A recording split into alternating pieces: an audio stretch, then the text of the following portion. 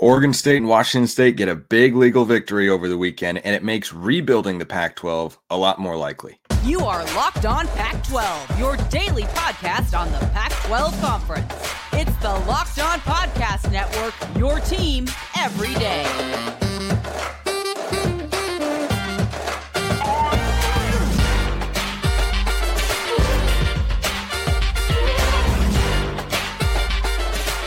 Welcome, everybody, to another episode of Locked On Pac-12. I'm your host, Spencer McLaughlin. Thank you so much for making this your first listen or your first view of the day. Part of the Locked On Podcast Network, your team every day, and your number one source to stay up to date with our media rights and soon-to-be Pac-2 dominated and beloved and loaded Conference of Champions. Like, comment, subscribe, rate, review. Please and thank you wherever you listen to or watch the show, which today is brought to you by Prize Picks. Go to prizepicks.com/lockedon and use code LOCKEDON for a first deposit match up to $100. Prize Picks, daily fantasy sports made easy. So we've had a lot of back and forth with this legal jargon with Oregon State and Washington State and controlling the Pac-2 and who's on the board and who votes and everything like that. So initially, Judge Gary Leiby ruled Oregon State and Washington State are the only voting members. And then a different court put that on hold and said, no, we're not so sure about that. Let's tamper that down. And then another ruling came down over the weekend, and that said that Oregon State and Washington State control the Pac-12, Pac-2, whatever you want to call it. So they're in control of the assets. Now, the context of the ruling is important because what the context of this ruling says is that Oregon State and Washington State, you get to control the financial assets, which make rebuilding the Pac-12 more feasible for 2025 and beyond, as I'll get to in just a moment. But they can't act any way that they want to.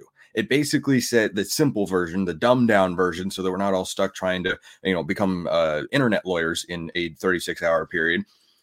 What it says is that Oregon State and Washington State, you get to control all these hundreds of millions of dollars that normally would have been dispersed to the conference equally, right? To all 12 members would have been, I think, around $35 million or so. I don't know if anyone has an exact number, but it'd be in that sort of range. But you get to control what happens to it. But if you hog it all for yourselves, then the court is going to re-inject itself into the situation and say, no, okay, you can't be that mean. So we'll get to that later. But this means that Oregon State and Washington State have a really good chance of getting an outsized share of that money than they otherwise would have received. So under the stay or under the previous way that things were potentially going to go before this whole lawsuit came down, Oregon State and Washington State would have gotten an equal share with what the 10 departing schools would have received. Instead, the 10 departing schools are going to get some amount, but there's going to be a lot of money left over. And Oregon State and Washington State are in control of it. Apologies for that. Didn't know there was a landline in here. There it goes. Okay. Anyway, sorry about that. I'm visiting my grandparents for a family reunion. So that's what today's setup is. First time I've done a show from here, by the way. Appreciate you all being tuned in. Anyway, getting back to work here.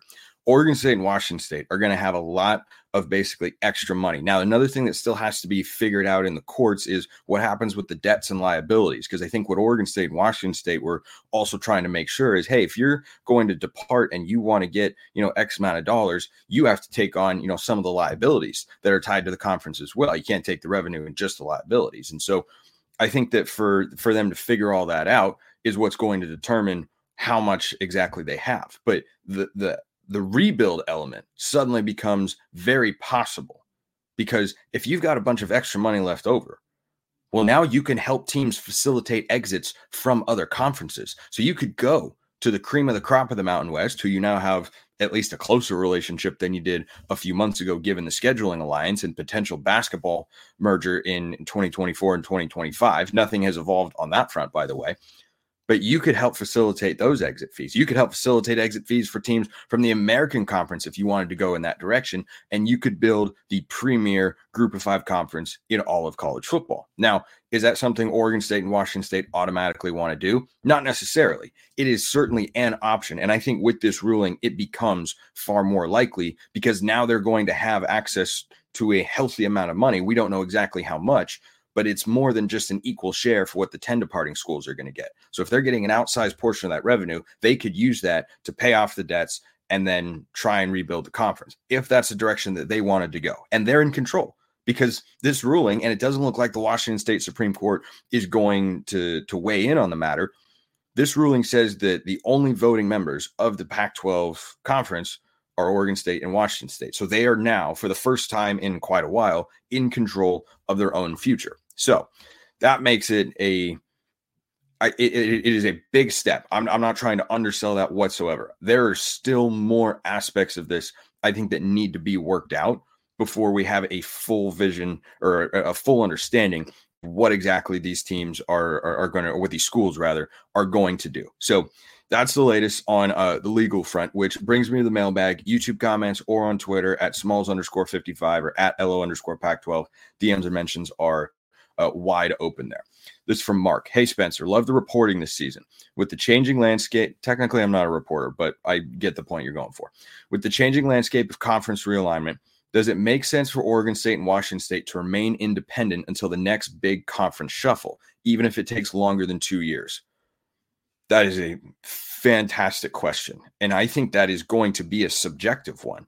I think you can make the case either way that Oregon State and Washington State could be set up best for success by trying to rebuild the Pac, or remaining what they are essentially are now, which are college football independents. And we know that independents are going to have an opportunity in the 12-team playoff to get into it. And tomorrow I'm going to have Carter Baines of Beaver Blitz on the show, and we'll talk about how Oregon State can be potentially a playoff team under Trent Bray going forward. But I think that for the Beavs and the Cougs, you can see a path in which they set themselves up for success in the next round of realignment, because that has to be their ultimate goal, right? Long term, if you're Oregon State and Washington State, you're trying to get into either the Big 12 or the ACC, or you hope that Chip Kelly's idea comes to fruition. And Chip Kelly had a well thought out, shall we say, 2-minute soliloquy on college football, where he basically said, yeah, football should be independent from everything else, like Notre Dame. You should have 64 teams at the Power 5 level, 64 at the Group of 5 level, and then it should be one giant media contract, and you could structure the schedules like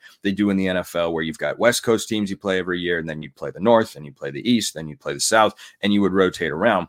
I think that's a great idea. The problem is I think the conferences have too much money, power, and influence that they are not going to be willing to just give up willingly. And there is no body that can force them to do it because of the situation that the sport has found itself in right now to allow for that to come to fruition. So if you're Oregon State and Washington State, I don't think you bank on that. I think you bank on what you alluded to, which is the next round of realignment. You got to set yourself up to be targets for the Big 12 or the ACC, as crazy as it sounds, to expand and add you as members of their conference. Now, if that is something that's feasible, you can say, look, going the independent route gives you the most flexibility, maybe building the best G5 conference in the country. Maybe that's the best option. I think that's something that I'll probably have to explore a little bit here on the show and dive into a bit more, but you can go either way. You can go either way. I lean towards the G5 option of building, a conference with teams from the American and teams from the Mountain West. And if you then build that conference, having a conference championship in the 12-team era is probably going to be sufficiently alluring to where it's, going to help you remain relevant nationally, right? Because they value the conference championship in the 12-team era.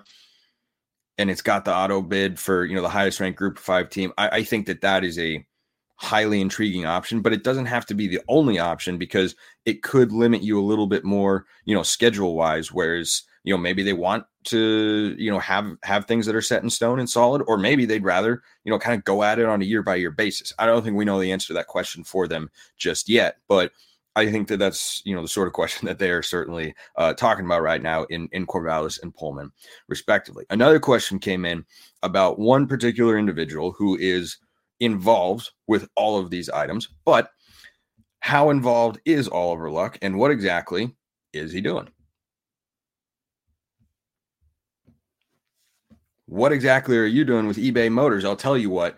Everything that you could possibly need. Passion, drive, and patience, what brings home the winning trophy, is also what keeps your ride or die alive. eBay Motors has everything you need to maintain your vehicle and level it up to peak performance. From superchargers, roof racks, exhaust kits, LED headlights, and more. Whether you're into speed, power, or style, eBay Motors has got you covered. With over 122 million parts for your number one ride or die, you'll always find exactly what you're looking for. And with eBay Guaranteed Fit, your part is guaranteed to fit your ride every time or your money back. Because with eBay Motors, you're burning rubber, not cash with all the parts you need at the prices you want. It's easy to turn your car into the MVP and bring home that win. Keep your ride or die alive at ebaymotors.com. That's ebaymotors.com. eBay guaranteed fit, only available to U.S. customers, eligible items only, exclusions apply.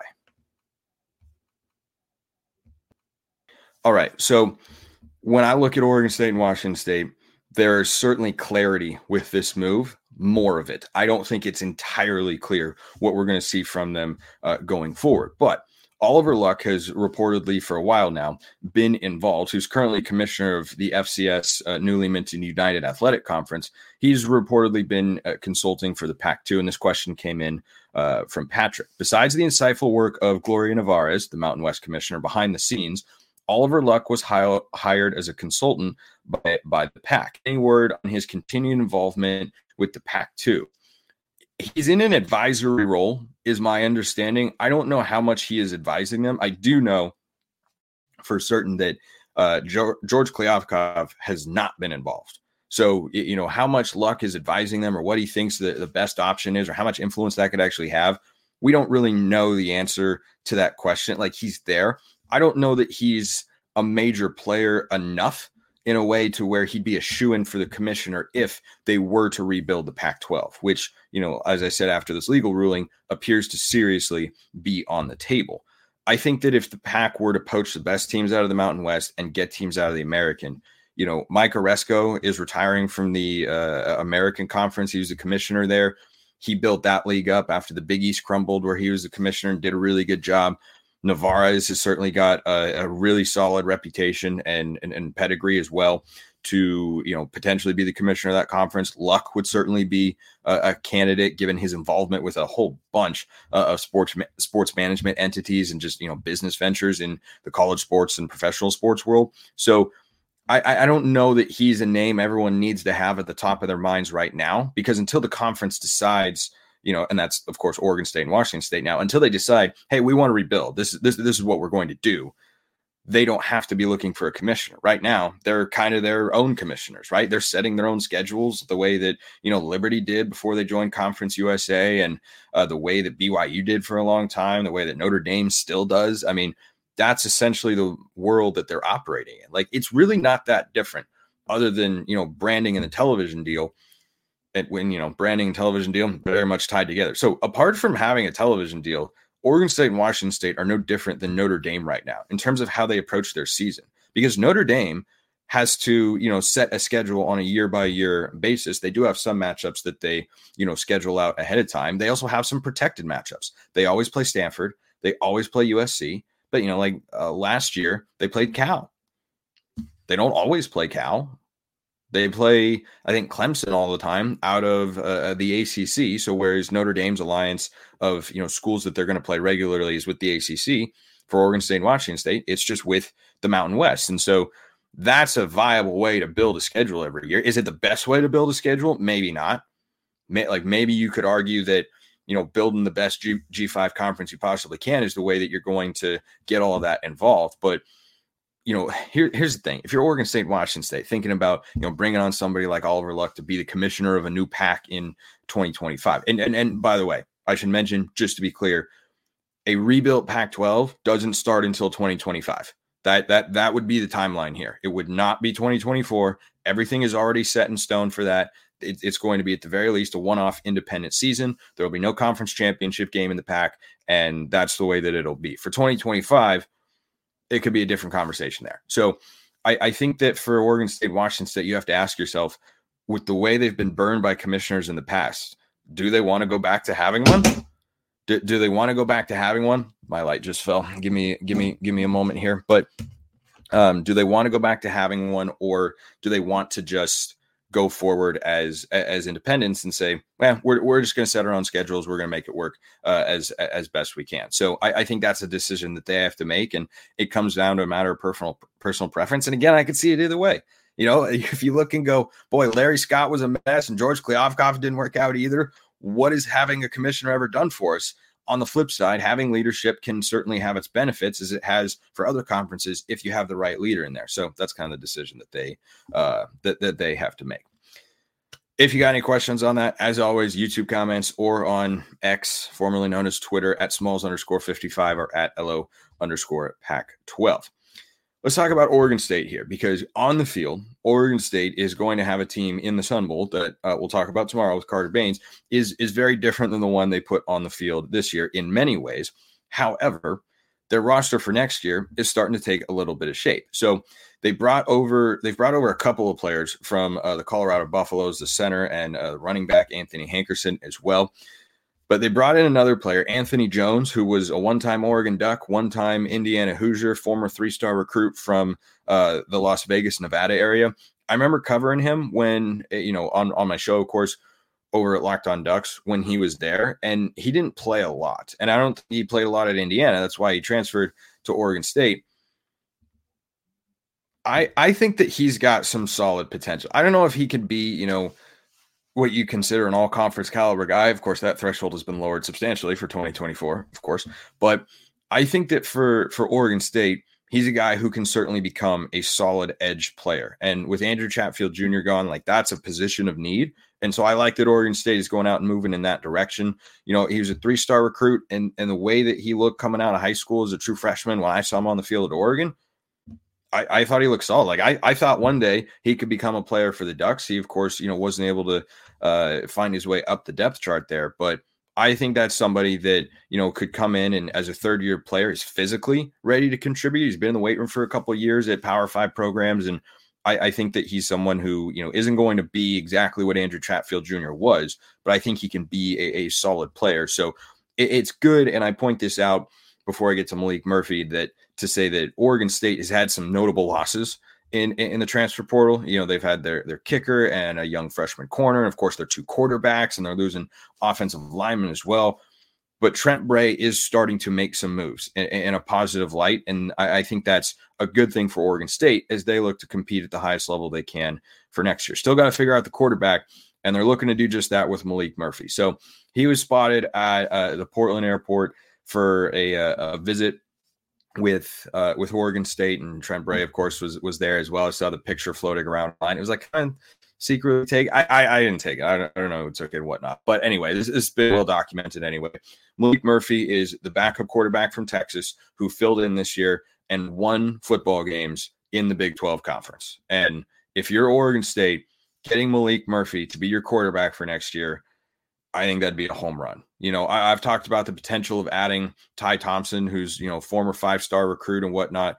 Murphy, I think, would be a safer addition. Could you argue Thompson's got a higher ceiling? Yes, you absolutely could.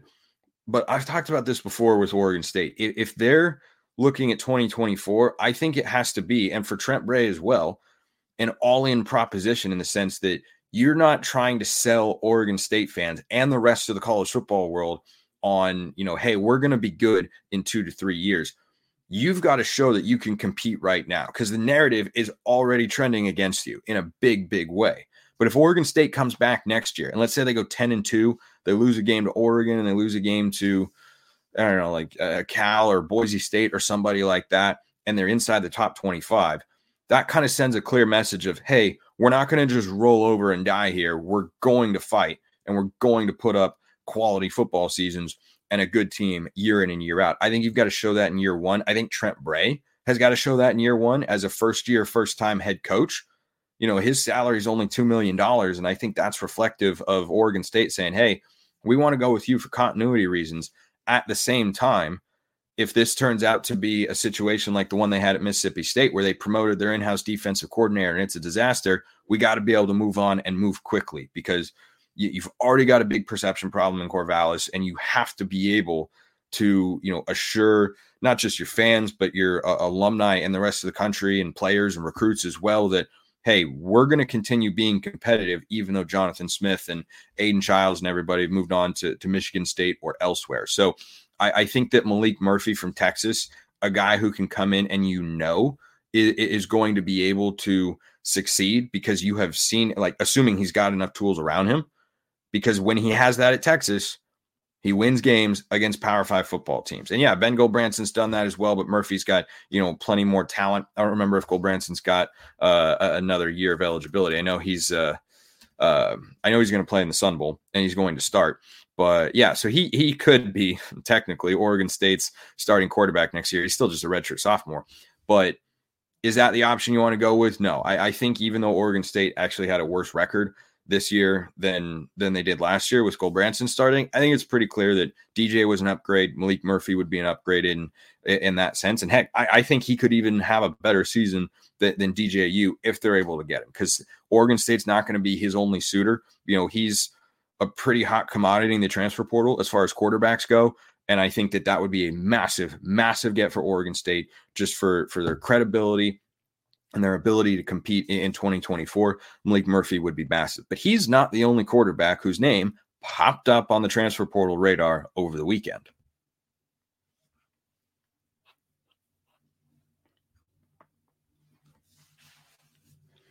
Do you know the name Malachi Nelson?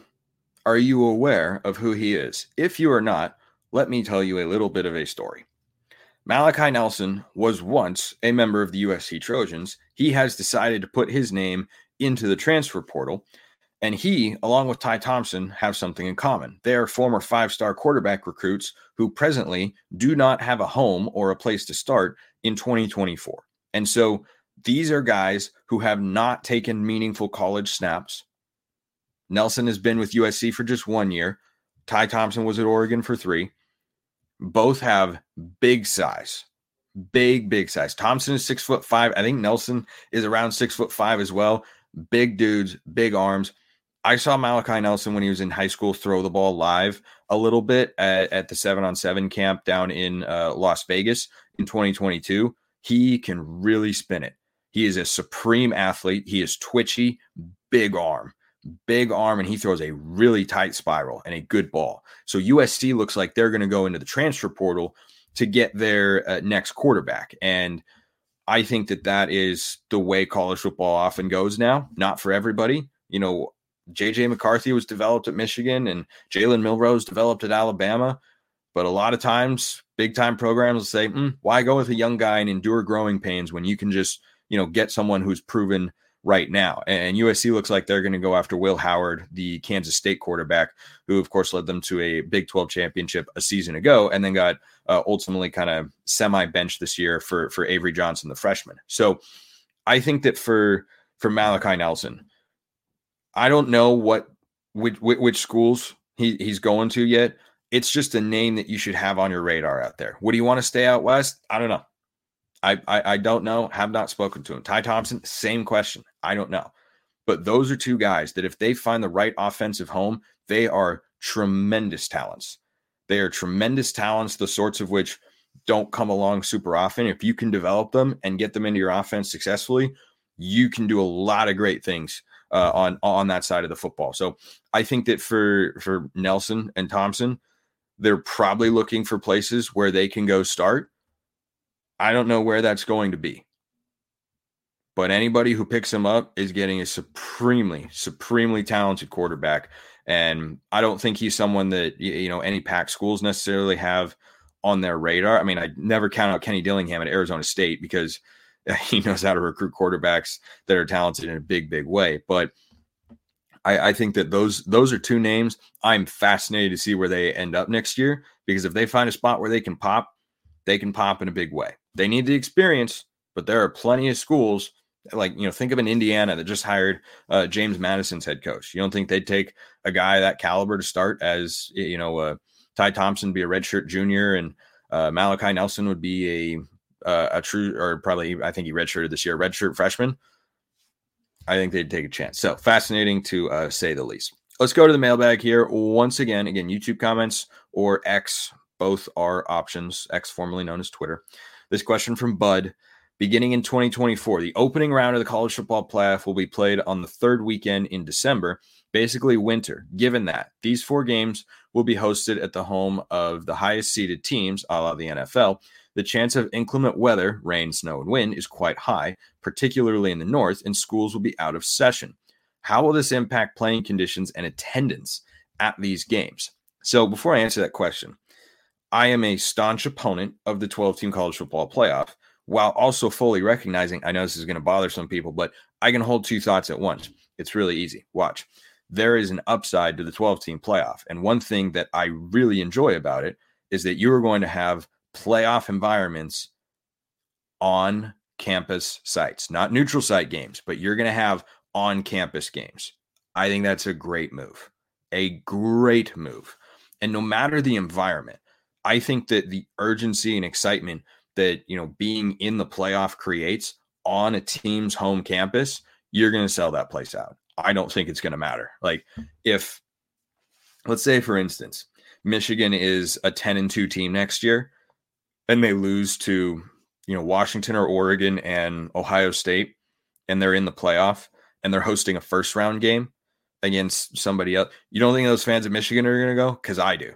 I do. And I think that environment will be rocking. And, kids will be on winter break. And that is certainly an unfortunate element. I'm going to venture a guess that those kids that would be showing up if they were on campus for a home college football game are going to find their way back to school. I don't think you're going to have any problem selling out a stadium, no matter the weather, the conditions, or what, wherever you go in the country. I think you're going to have fans that'll want to show up to these games because it turns out here in these United States, we like football. We like football a lot. And so given that reality, I think fans, you give them a chance like that to play for a championship, I think they're going to show up. They don't have any problems with it in the NFL. Fans will bundle up and endure rain, wind, sleet, whatever. I think you'd see that. And yeah, I think it could be really fun. I think the home playoff games, I think that is arguably the best part of the college football playoff. Those environments are going to be absolutely electric. Trio of quick questions here from Tyler, who likes to bounce around with the questions, which is okay. It's a college football show, but it's not like college football is the only thing I have any reasonable knowledge about or opinions on. He asked about Al Michaels being removed from the playoff coverage, Justin Herbert being done for the season, and Brandon Staley's subsequent removal, and Aaron Rodgers potentially coming back. So Rodgers is not going to play. I think it's all just kind of an attention scheme, frankly. Like the whole idea that he was going to come back and play. The Jets are out of the playoffs. Rodgers is not playing.